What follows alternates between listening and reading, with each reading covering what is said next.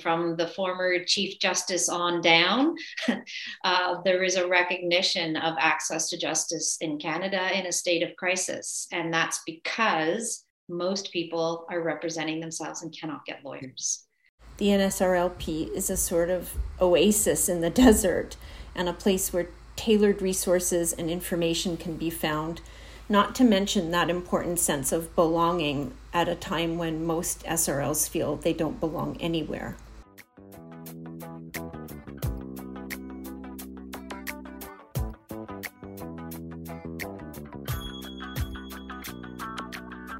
Hello and welcome once again to Jumping Off the Ivory Tower with Prof. Julie Mack. My name is Dana Cornwall and I'm a project manager at the National Self-Represented Litigants Project. And I'm Julie McFarlane, the founder of the National Self-Represented Litigants Project.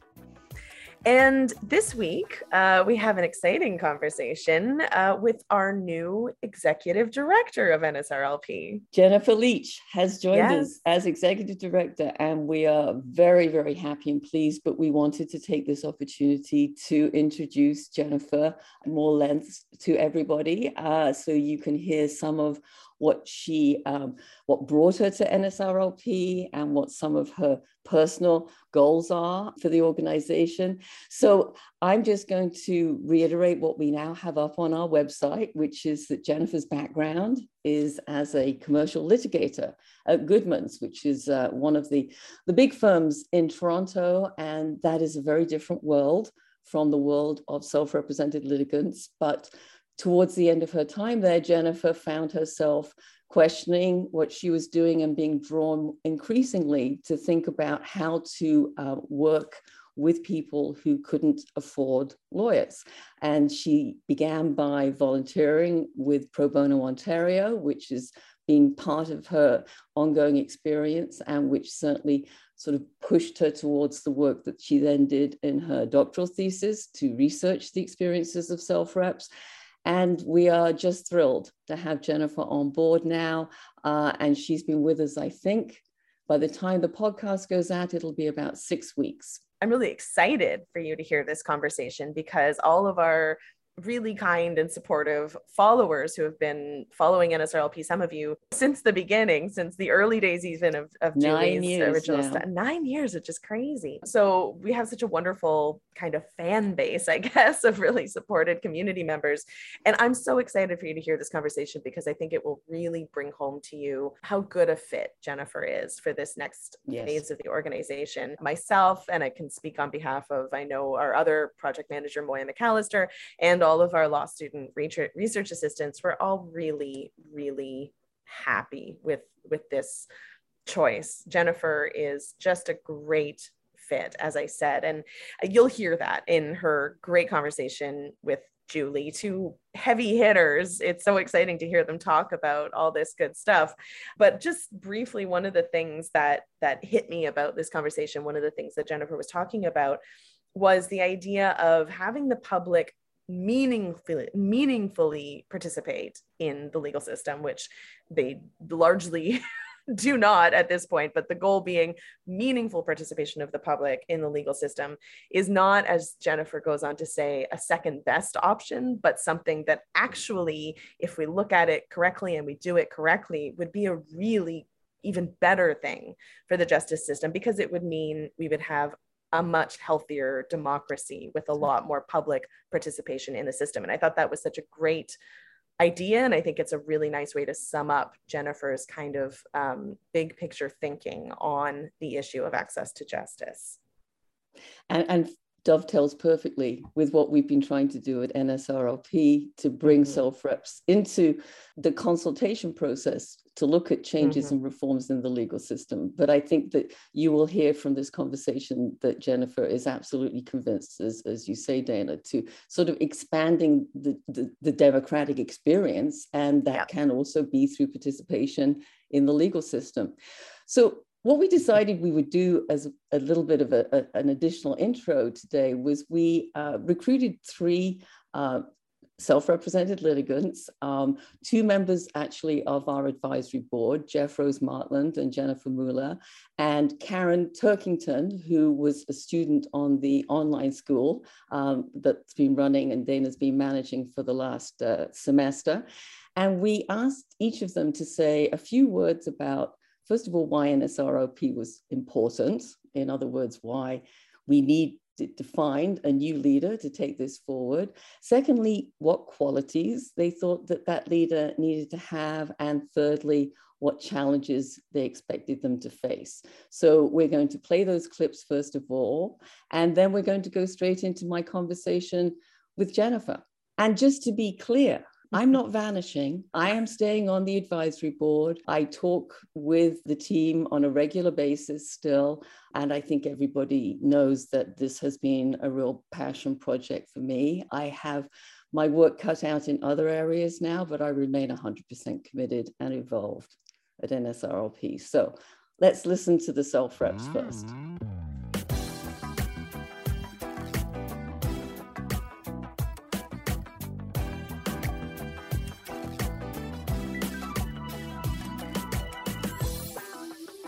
My name is Karen Turkington.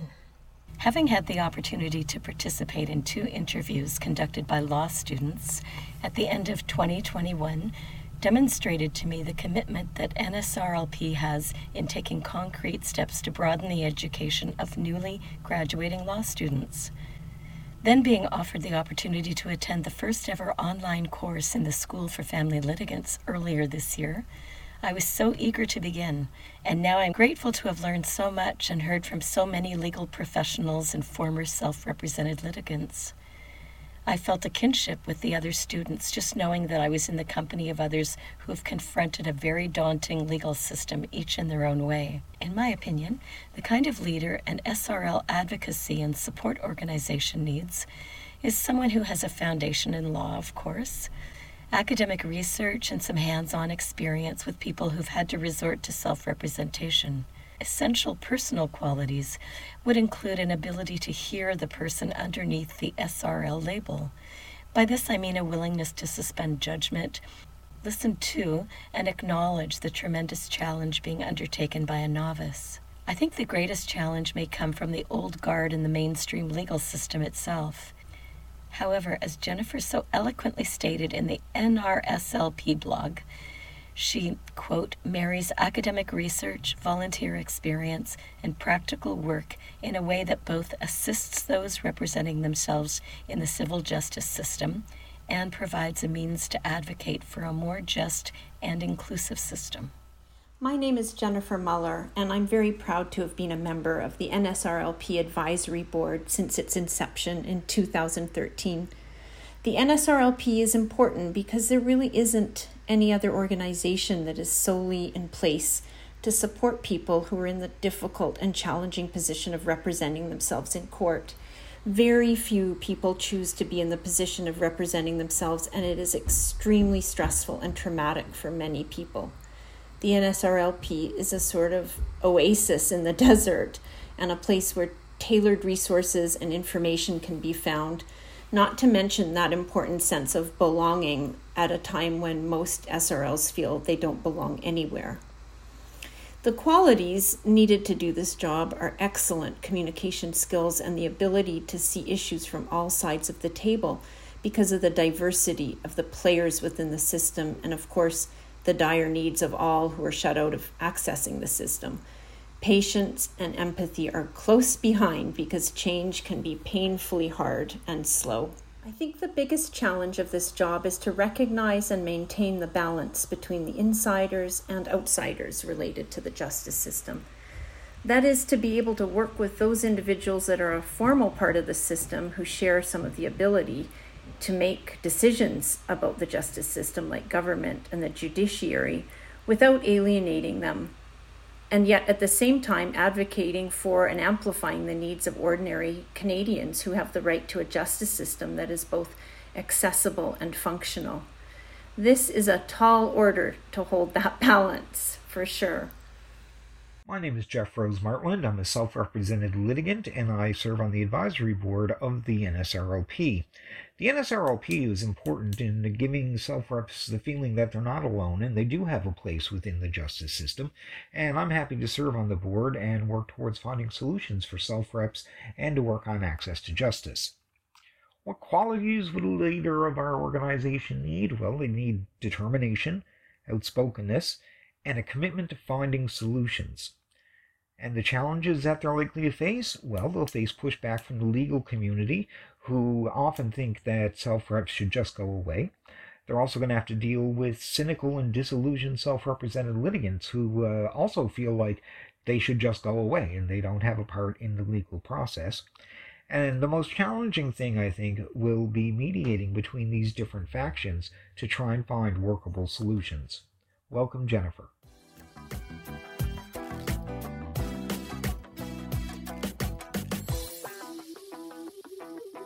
So, Jennifer, let me start with the question that in many ways I am the most curious about your answer to.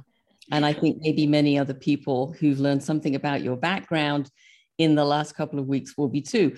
It's a long journey from Goodman's, yes, commercial litigators, to being the director of the National Self-Represented Litigants Project. And obviously this didn't happen overnight, but I think that a lot of people are going to be interested in hearing why someone who was obviously succeeding very well as a commercial litigator, working with corporations and institutions, and probably, doing quite well financially, would change direction after 9 years and say, I want to get involved in access to justice now. So tell me about that. Sure. I mean, obviously, there's never sort of one short answer. There's a few different considerations. One, sort of family related, that I wanted to sort of step away from some of the piece of practice that we are familiar with and spend time with my very young twins. But two other pieces that are really significant, and one is related to practice and the other is kind of related to my family roots. I grew up in a house where we were really imparted with the understanding that we were lucky to have what we had. Right. We went to a very small independent school, and we were raised in a family that talked about your contributions back and to the idea of actually making the world a better place. And I've lived in, watching my father do exactly that. He took that to heart in terms of his career and worked to build accessibility for disabled students at university. So I think I've always had that piece inside me that I felt that obligation and responsibility. And then while at Goodman's, I personally loved the law. I loved practice. I had a great group that I worked with. So this wasn't because you'd fallen out of love with practicing law? No. Obviously, there are some aspects of practice that I think every lawyer can identify are, not the most exciting pieces. But overall, I really loved being a lawyer. But I was looking for two things. One is that responsibility, obligation, and being able to contribute in a way that assisted people that weren't able to access services at Goodman's. And also, we should just be clear for the listeners, is a firm that would not have a lot of personal clients, and certainly not other than extremely wealthy personal clients. Right. Yeah, so it's a predominantly corporate, large firm on Bay Street. And so many of the clients are corporate based, even on the litigation side. And so, no, not a lot of individuals, not a lot. And the individuals who are there can afford those legal services, which are significant. My time there, I worked with one family actually who I was acting pro bono for, and they had had a dispute with their landlord, and the landlord had locked them out. Those types of cases hit home with how absolutely tragic it is when people don't have a lawyer to sort of advocate on their behalf. And I'm glad that Goodman's was giving you space to do some pro bono work. But as we know, that's not going to solve the problem here. So That was part of your realization that you wanted something different, I think you're saying. Definitely. And that was combined with really my other practical experience being that I was often in court, different courts around the province, actually, from Newmarket to Guelph to downtown Toronto, and really seeing firsthand examples of individuals coming into court and trying to represent themselves. And I used to think, as a senior associate who knew the ropes, how absolutely difficult that would be, because I could put myself back in the place of a first year and walking into court with the training of law school behind me, and still it's hard enough, and still being really kind of shaken by sort of not knowing the process. So those kinds of considerations all came together. And I also spent time volunteering at Law Help Ontario. Those considerations kind of drove me a little bit to Law Help. And from Law Help, Law Help was really not really the kernel of my PhD research, but it provided a good lens through which to look at a particular issue of access. Right. Well, let's talk a bit more about your PhD, because what you did obviously was decide you wanted to do something different, but also decide, and I'm going to go back and get some more school and thinking time before I start this, which I think is really impressive too. And we'll obviously be putting some more details up on the podcast page, but you wrote your PhD about the experiences of self-represented litigants with the justice system. And I know, having read it, that you've collected data in a lot of different ways, but could you crystallize for us perhaps some of the things that you learned specifically from the self-reps who were accessing those self-help facilities, and what you learned, and maybe what surprised you that you learned? There's lots that surprised me. I think when I went into it, I was looking at self-help in particular as a means of facilitating participation. What I came to sort of realize, and what sort of framed my PhD thesis, was the notion of empowerment and disempowerment working almost side by side. So even within a particular self-rep's experience, there could be aspects that were both empowering and disempowering. Right, yes. So a few things that I take away on a much higher level than that is, one, obviously levels of great frustration. Yeah. With process, with lack of knowledge, with treatment by various elements of actors in the system. Yep. And that was really hard to hear. People had a lot of frustration. And so that was sort of what really highlighted that was what it was countered with, which is this idea that they were working extremely hard to figure it out. So they were working really hard to figure it out, and yet feeling all this frustration about the process. So I thought that was really significant. And it for me also helped to change, not that I had an idea of who the self-rep was before I went in, but to really kind of broaden my understanding of who self-reps were and why they were there. And there were all kinds of people that really just didn't have any other choice but to represent themselves. And they had education, and they had jobs, and they had families. And this is just something that they had to do. And it was, they were learning lots. Often they would say to me, I've learned all kinds of things, but it was always countered with this very significant sense of frustration. Yes, absolutely. And it's so interesting what you said is about how hard people work. Yeah. And that was one of the things that was surprising to you. I remember when we put all the transcripts from the hundreds of interviews that I did for the original 2013 study together. One of the things that you can do these days, of course, with software is you can search for the most frequent word, et cetera, and obviously you exclude words like the and. One of the most frequently used words in those interviews, in those hundreds of interviews, was trying.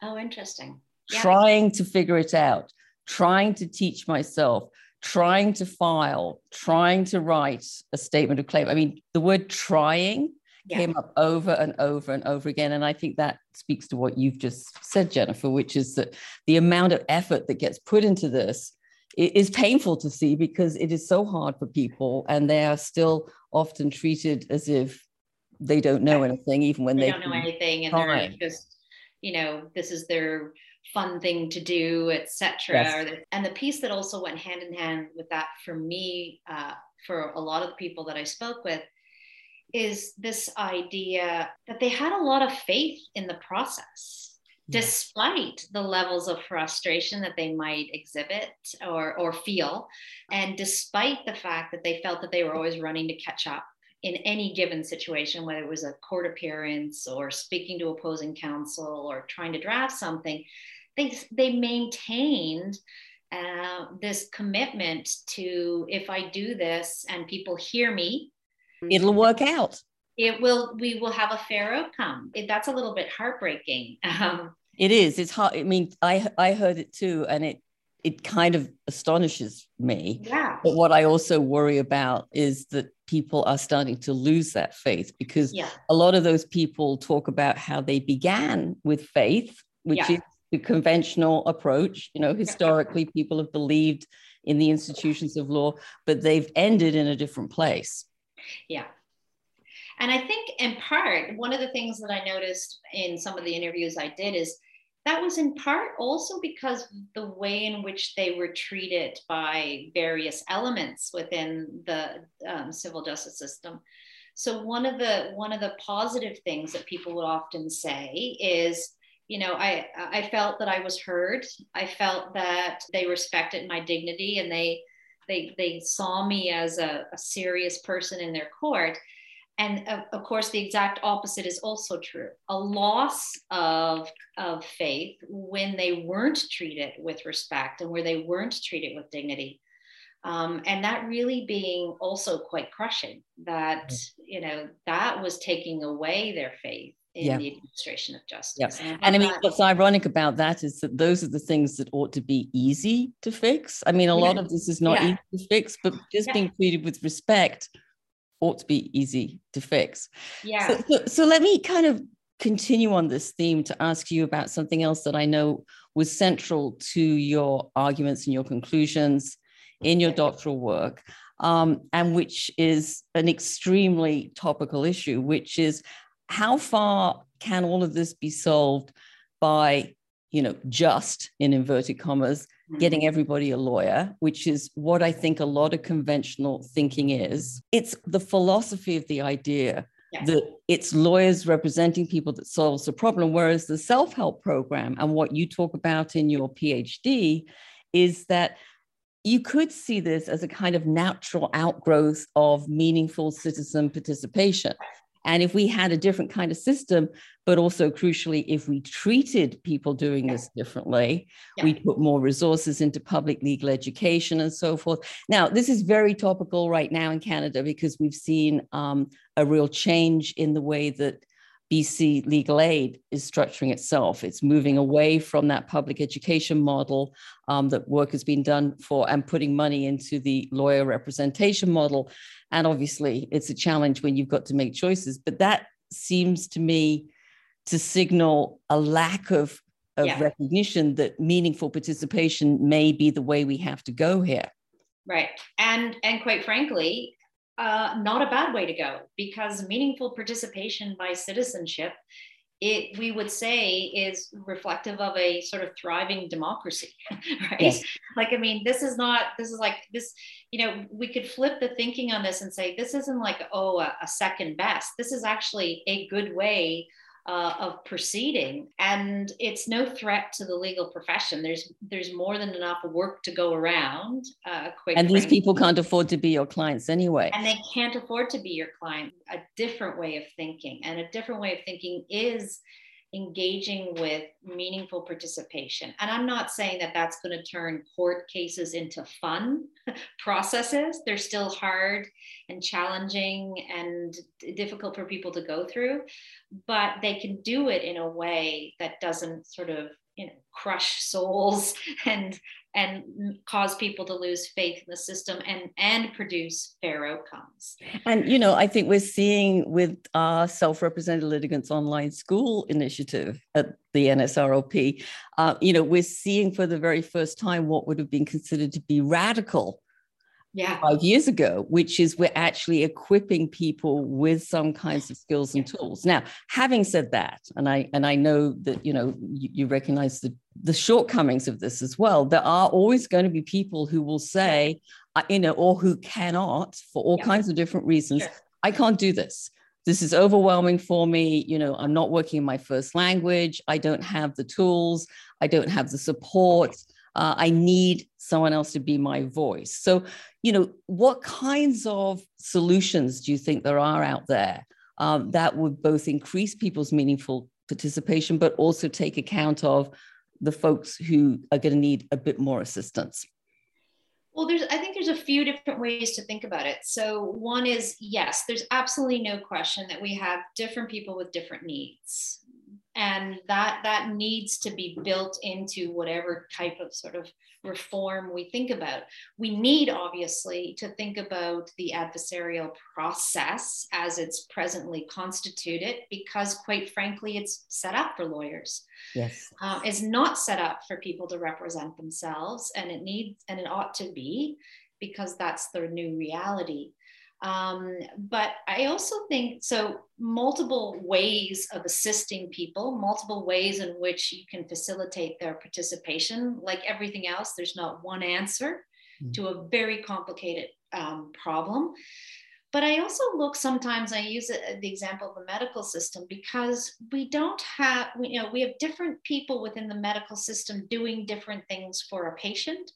They're not all surgeons. They're not all surgeons. There's nurses and technicians and orderlies and doctors and residents, and different pieces of the sort of patient's needs are met by different persons. And I don't see why we can't think a little bit more like that in law. There's some things that people, even within a particular person's case, there might be things that they can do. There might be things they can't do. So let's think about that. Let's figure out what people can do easily on their own if we kind of reform it and make it more accessible. And what are those things that you could still bring in lawyers, or so in terms of process, in terms of type of individual, in terms of type of case. Right. And what do people most need help with still? What do they most need help with in a particular situation? I think the overarching consideration would be open-minded to the prospect of a variety of solutions to problems. And a number of different people who would undertake those different roles. Yeah. I mean, I don't know very much about the history of the medical system, but I have a bit of a sense that there was a lot of blood spilt about the development of these different roles too. And we're certainly seeing that in the legal profession. And let's just hope that the blood spilling will lead us to a lot more different roles in the same way as the medical system has. And yet now we would say there's lots of doctors that would be, adamant defenders of our system in Canada and say, this is, we do something really kind of special here. And now we can see that there would be lots within the medical profession that although they may say there are issues with the delivery, certainly the system itself is a positive thing. Yeah. So I can't, of course, end this conversation without talking to you more explicitly about NSRLP. And I do want to be really clear to everybody in this podcast. I am absolutely thrilled that you are taking over as executive director. I think that you are going to do an absolutely fantastic job. We've done a lot of, I think, good work in the last 9 years. And I think we should be very proud of how the whole team has helped to raise the voices of self-represented litigants in Canada. But, there are always next steps and next stages, and National Self-Represented Litigants Project has to continue to evolve and to adapt to changes and to needs. So what do you see as your most important goals at this point entering in? And I know you've only been in this seat for a couple of weeks, so it's an unfair question. But what do you see as the most important goals, and what do you expect to be your biggest challenges? So I mean, I think like everything else, there's not one single big challenge and not one single big goal. I think that the project under your direction has done an excellent job at sort of raising the awareness of self-representation as a sort of fundamental issue in our civil justice system.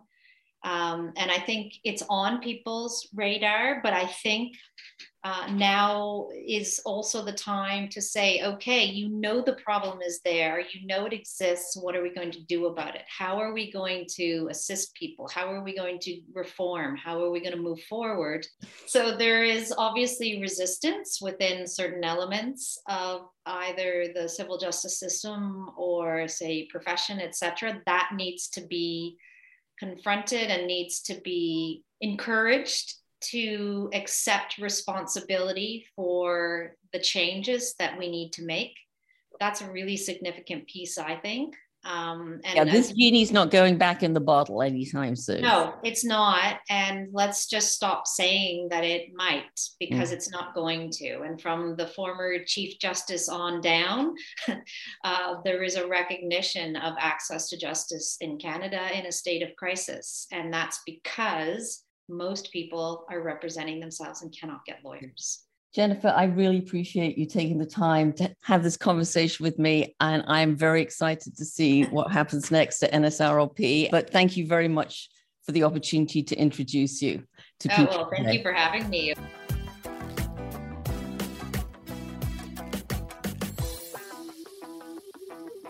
Welcome back to In Other News. My name is Shannon Meikle, and I'll be your news correspondent for this episode of Jumping Off the Ivory Tower. For listeners who aren't familiar, this segment recaps access to justice news from the last few weeks. This episode, we'll be talking about a discussion piece that calls for the Law Society of Ontario to be dissolved or reformed.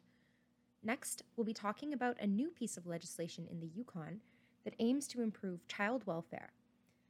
Finally, we'll discuss how the Government of Canada and the Provincial Government of Manitoba have shared that making family law resources available in both official languages is a priority. First up is a recent article published in the Toronto Sun that calls for the LSO to be held publicly accountable for its actions, even if that means its dissolution or reform. For those who aren't familiar with the LSO, it's the regulatory body in Ontario that's responsible for licensing and regulating lawyers and paralegals. One of their mandates is to facilitate access to justice. However, recent decisions by the LSO have had people question whether they're actually acting in pursuit of this interest. For example, in 2017, the LSO ignored the recommendations of an inquest conducted by a judge that they had commissioned by proposing that the role of paralegals in family law be limited. In 2022, when it came time to vote on this issue, they backed down and said that more research was needed, even though more than 4 years had passed since the action was first proposed. The LSO's willingness to ignore or even go against good evidence that says that paralegals are an important access to justice tool for litigants who can't afford lawyers seems to go against their mandate to promote access to justice. Currently, the LSO isn't held publicly accountable to anyone, since they're the highest regulatory body for legal matters in Ontario. According to Marshall Yarmus for the Toronto Sun, this may be good grounds for the LSO's dissolution, or at least its reform. Our second piece of news is that the Act to amend the Child and Family Services Act was just passed in the Yukon. This act is designed to address the overrepresentation of Indigenous children in the welfare system there, and to improve the outcomes for youths and families involved in the system overall. The act requires those managing welfare cases to coordinate with Indigenous children's communities and to create collaborative, culturally sensitive care plans for arrangements for the child, which are designed to help the child stay connected to their culture, their language, customs, and their community. The Act will also expand the services available for children and families transitioning out of the system. This is a super positive piece of news. We often think of the law as something that moves very slowly, and it does in many cases. This is a good reminder that meaningful change can happen. Finally, we'll be discussing another piece of good news. The province of Manitoba has been awarded $1.6 million in funding to implement provisions that make court documents in divorce proceedings available in both official languages. The funds will also be used to make family justice services available in both languages and increase the French language capacities of the courts. This is a step towards the justice system becoming fairer and more accessible. That's all for this episode. Thanks for listening, and join us next time for another interesting discussion.